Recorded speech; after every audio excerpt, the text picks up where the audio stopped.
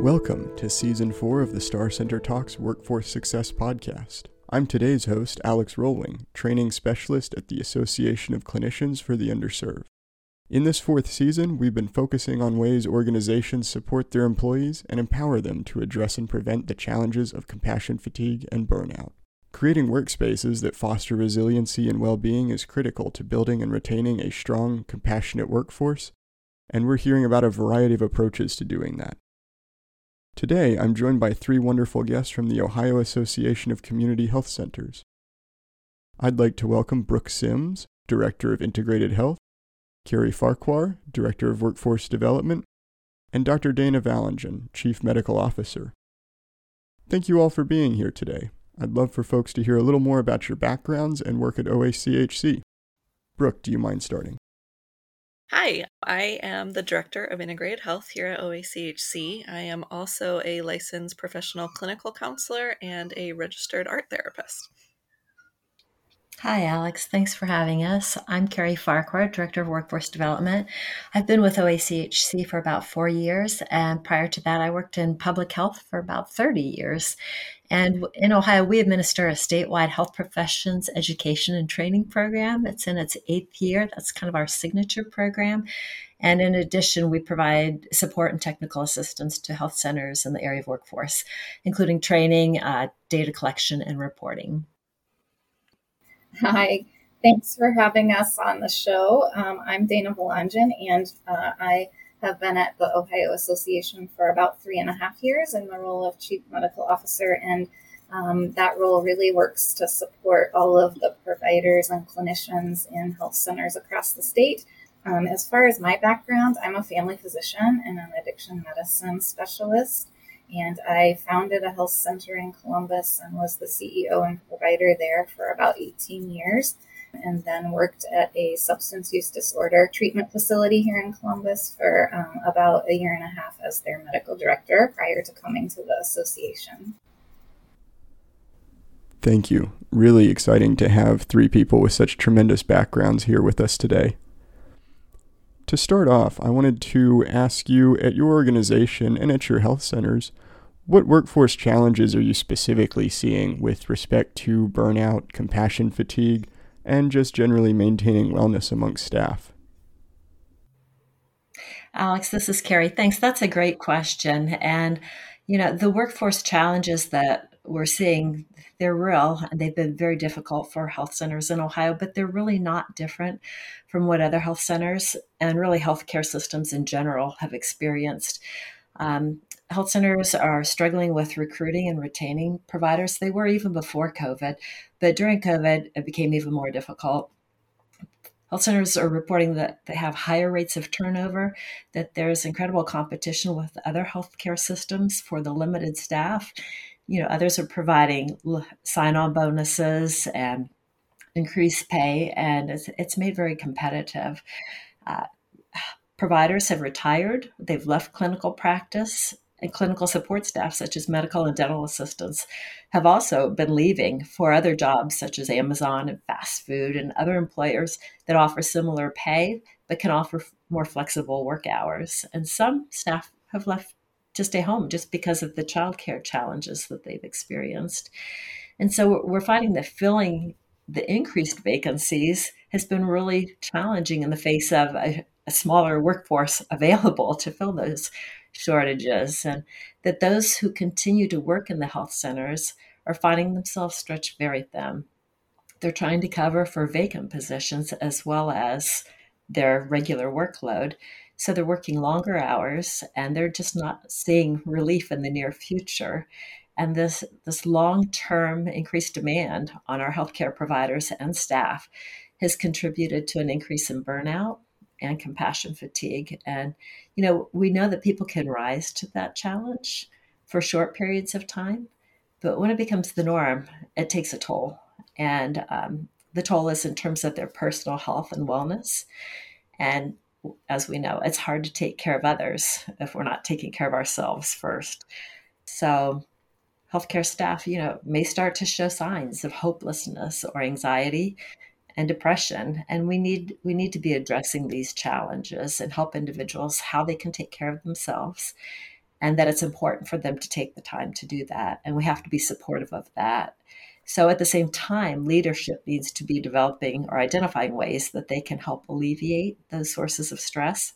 And they need things that the healthcare system creates, such as the time that providers need to spend recording treatment in the patient record. So basically, the factors that contribute to burnout are multifactorial. It's the individual, it's the system, and the approach to addressing these challenges has to be multifaceted too to be effective. There's really no single approach to solving the problem of burnout and compassion fatigue. Yeah, this is Dana, and I would just weigh in to echo what Carrie's saying. We have clinician calls and CMO leadership calls. Everybody is definitely expressing a sense of fatigue at this point, like an actual physical fatigue, as well as kind of that work and compassion and mission fatigue. So I think that would be kind of the most ubiquitous thing for staff that are in health centers right now. They're tired and maybe a little bit less engaged. Absolutely. And you mentioned leadership calls. What do you see as the specific role leadership can play as far as trying to help staff recover resiliency and build well-being, especially after the past couple of years? Yeah, I think the leadership role is huge. It really all starts there.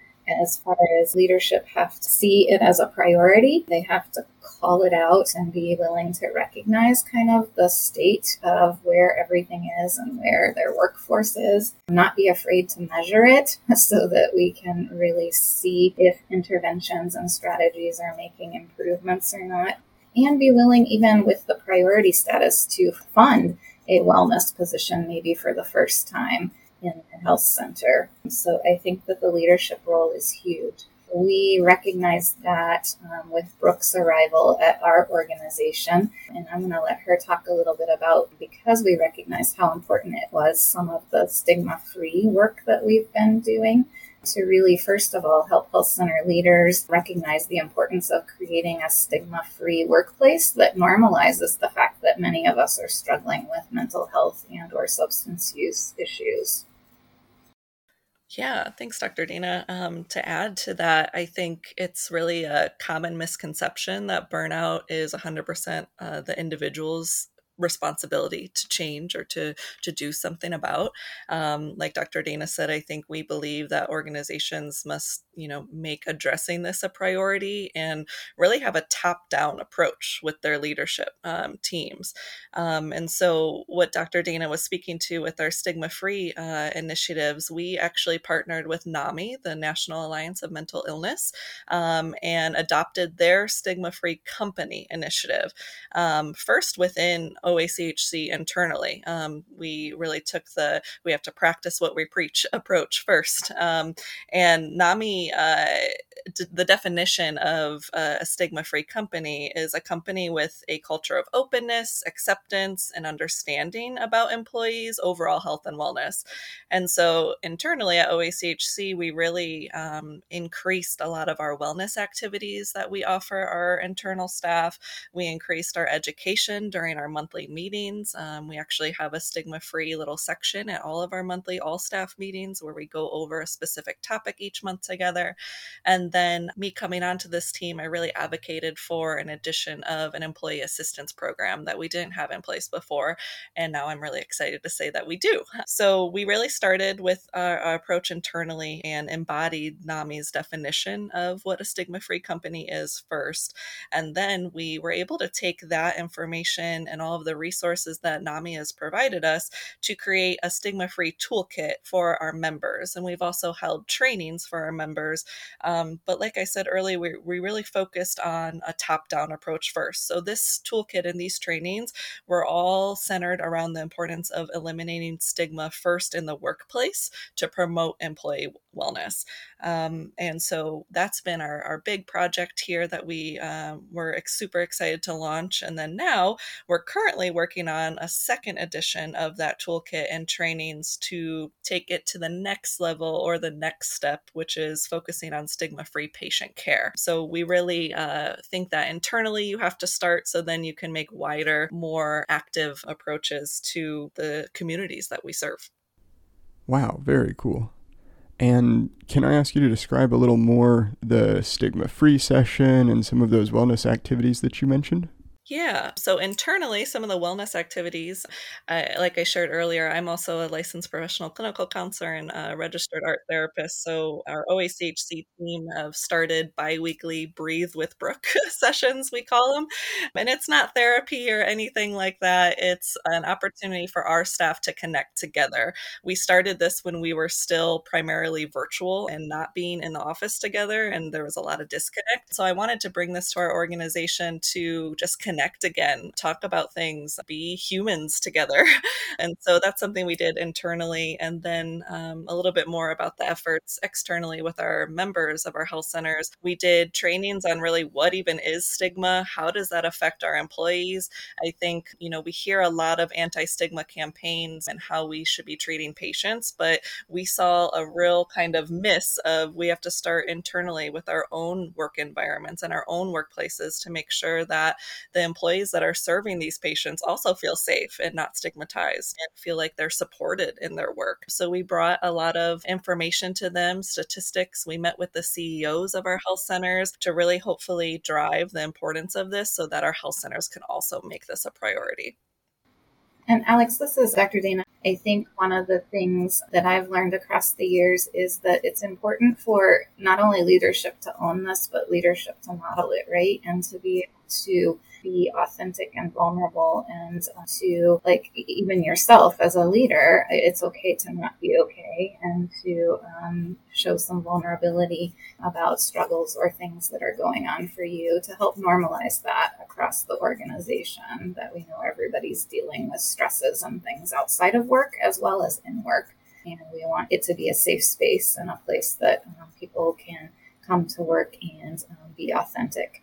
I think the other thing that I was going to state is that it's also, I think, important to help everybody continue to understand the connection of mission to what they're doing daily. And that's another thing that our organization, I think we are attempting to focus internally here on, helping us start meetings with a mission moment or thinking about how the things we do as the PCA connect to health center mission and patient care.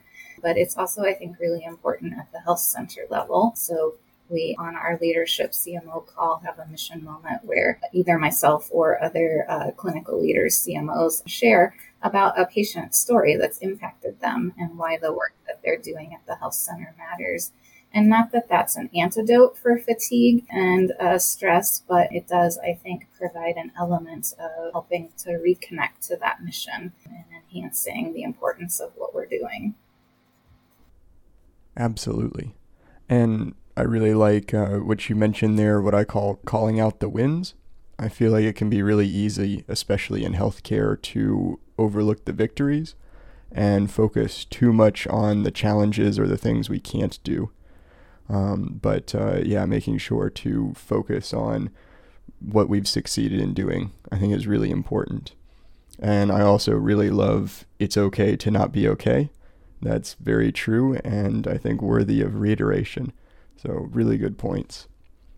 And since we've talked about some of the broader approaches to wellness, as you mentioned earlier, wellness looks different for different people. So how do you attempt to address that variety of needs that different staff have for maintaining their well-being? I can take a crack at that question. I think, it is, first of all, having the focus and priority, as we've talked about, and shifting maybe some of the culture or paradigm. But then it does come down to how do we build into each of our team members' resiliencies. Everybody's at a different spot, and that spot changes continually. And it's not that resiliency, again, is a one-size antidote for burnout and compassion fatigue, or that it's the person's issue at all. But it is definitely important, and studies have shown how important building into resiliency can be as part of a solution to improving wellness and workplace environment and just burnout. So we have been journeying down that path for the last couple of years here at the association. Resiliency and increasing that internal person capacity was one area that we tested, and we tested several system and external factors, because it's important, I think, to be thinking about what can we do in the system to help with everybody's well-being, as well as enhancing the resiliency of each team member over where they are currently. The resiliency work actually led us to Ohio State College of Nursing, has done a lot of work and research in this area, and has developed a Mind Body Strong curriculum that is specific for nurses and healthcare professionals. We adapted that with them to actually be specific for providers and health centers and health center teams, and tested it. And it was actually amazing to see the improvements in depression, anxiety, work satisfaction, work stress, perceived stress scores for the participants in that little tiny cohort of 8 to 9 providers at that one health center.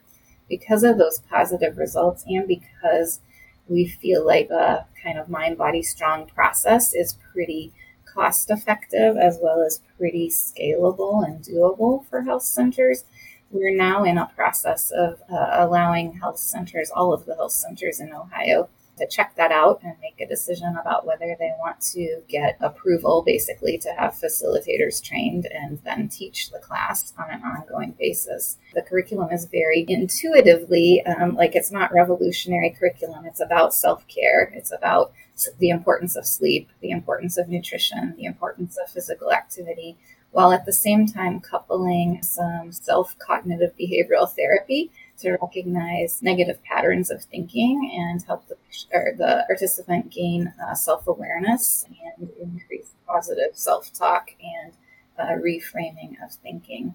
And so we're super excited to see how health centers adopt this and fold it into kind of their life cycle in their organization. Wow, that sounds really terrific, and sounds like a good training program. I think there's a lot to be gained from kind of teaching people to teach, and with imbuing those skills, I think probably also helps people to practice them for themselves as well.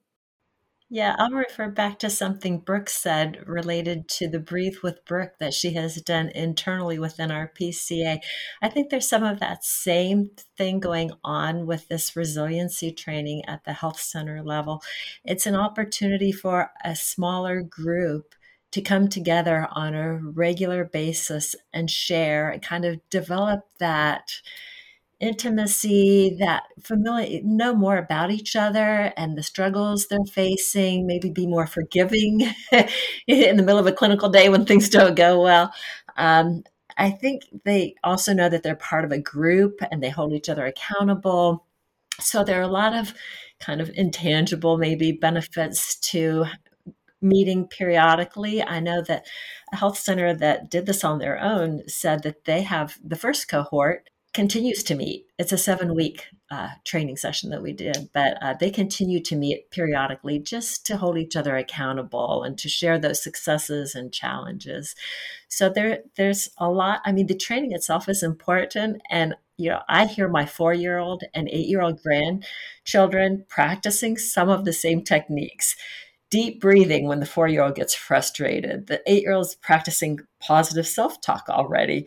And so I think it's clear that we all need to learn and practice self-care at all levels and at all ages. It's not something someone singled out for. It's something we all benefit from. Wellness works for people of all ages. That's great. So taking this out to kind of apply to our listeners, do you have any tips or thoughts for other PCAs or health centers who are on this path or want to start down this path of building a robust, all-encompassing wellness program for their staff? I think it is to think about the fact that coupling enhancing resiliency with something, whatever that something intervention looks like, along with identifying an extrinsic factor that's fueling lack of wellness or burnout. Like kind of thinking about that internal external factor and how can you go after it kind of combined would be one tip. For our external factor here that we've identified in Ohio, there's some momentum around scribing to reduce kind of that documentation burden. So I think that's tip one. Tip two is look for like low-hanging fruit. There might be something that is pretty amenable to something that you can impact quickly and that doesn't take a lot of organizational change or a lot of money or dollars behind it. My other big thing is you got to measure it. Like we have to not be afraid to measure staff engagement and or burnout. Measuring it kind of allows us then to have benchmarking and a way to look at impact of interventions. So measuring it, that's part of making it a priority. Can you talk a little bit more about measurement and kind of how you have used measurement or how you would recommend people kind of start to measure the impact of those programs? Sure.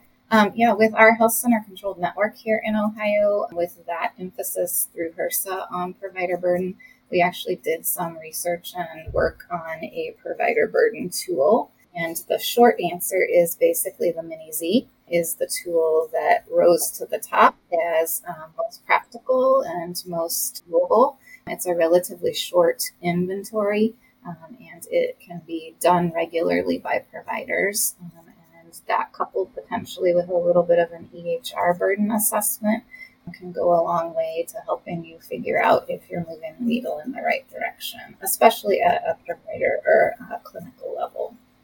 Very interesting. And do you mind saying the name of the burnout tool one more time? Sure. It's the Mini-Z, as in zebra. Okay, thank you. Yeah, that does sound like because the first thing is you got to kind of assess where you are before you start implementing things.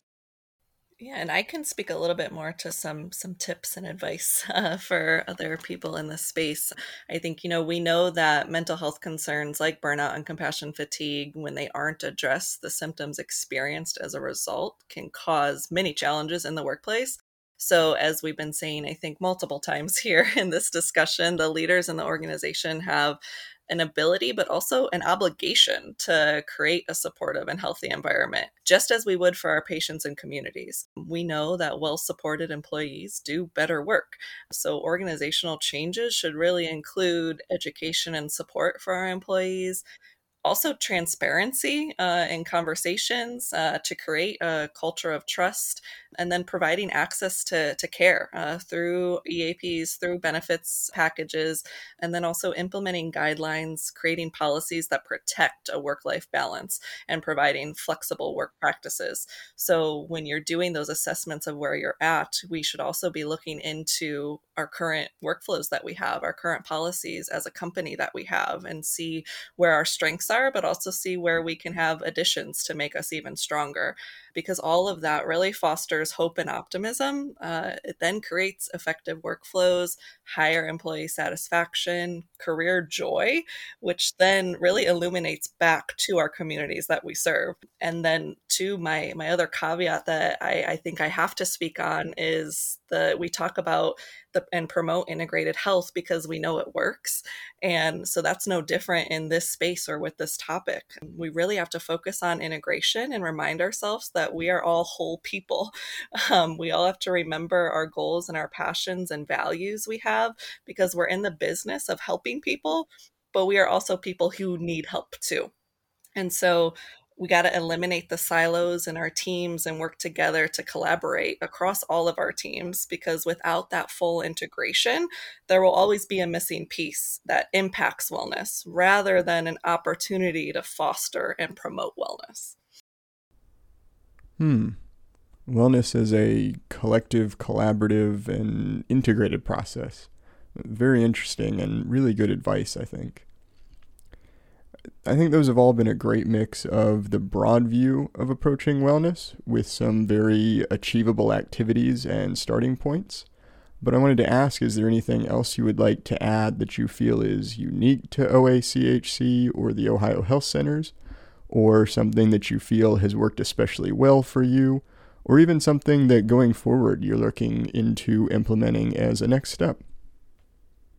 I think that some of the work we have done is unique, and I think listening to it could be intimidating. Dr. Vlachin and Brick have done some great work in Ohio. So one thing I would say is don't be overwhelmed. Start small, start simple. And when Dr. Vlachin and I participated in the IHI Joy in Work, one of the things we learned was to start with the question, what matters to you? And that sounds so simple, but it's so important, because otherwise we could be making a decision for the staff in terms of what we think they need and implementing it and finding totally off target. And what they need or want could be a major organizational change. And it could be ordering different writing pens. I'm a left-handed person. I can appreciate that. So, just a pen that works for my hand would be phenomenal. So it can just be what they call pebble in your shoe kinds of things.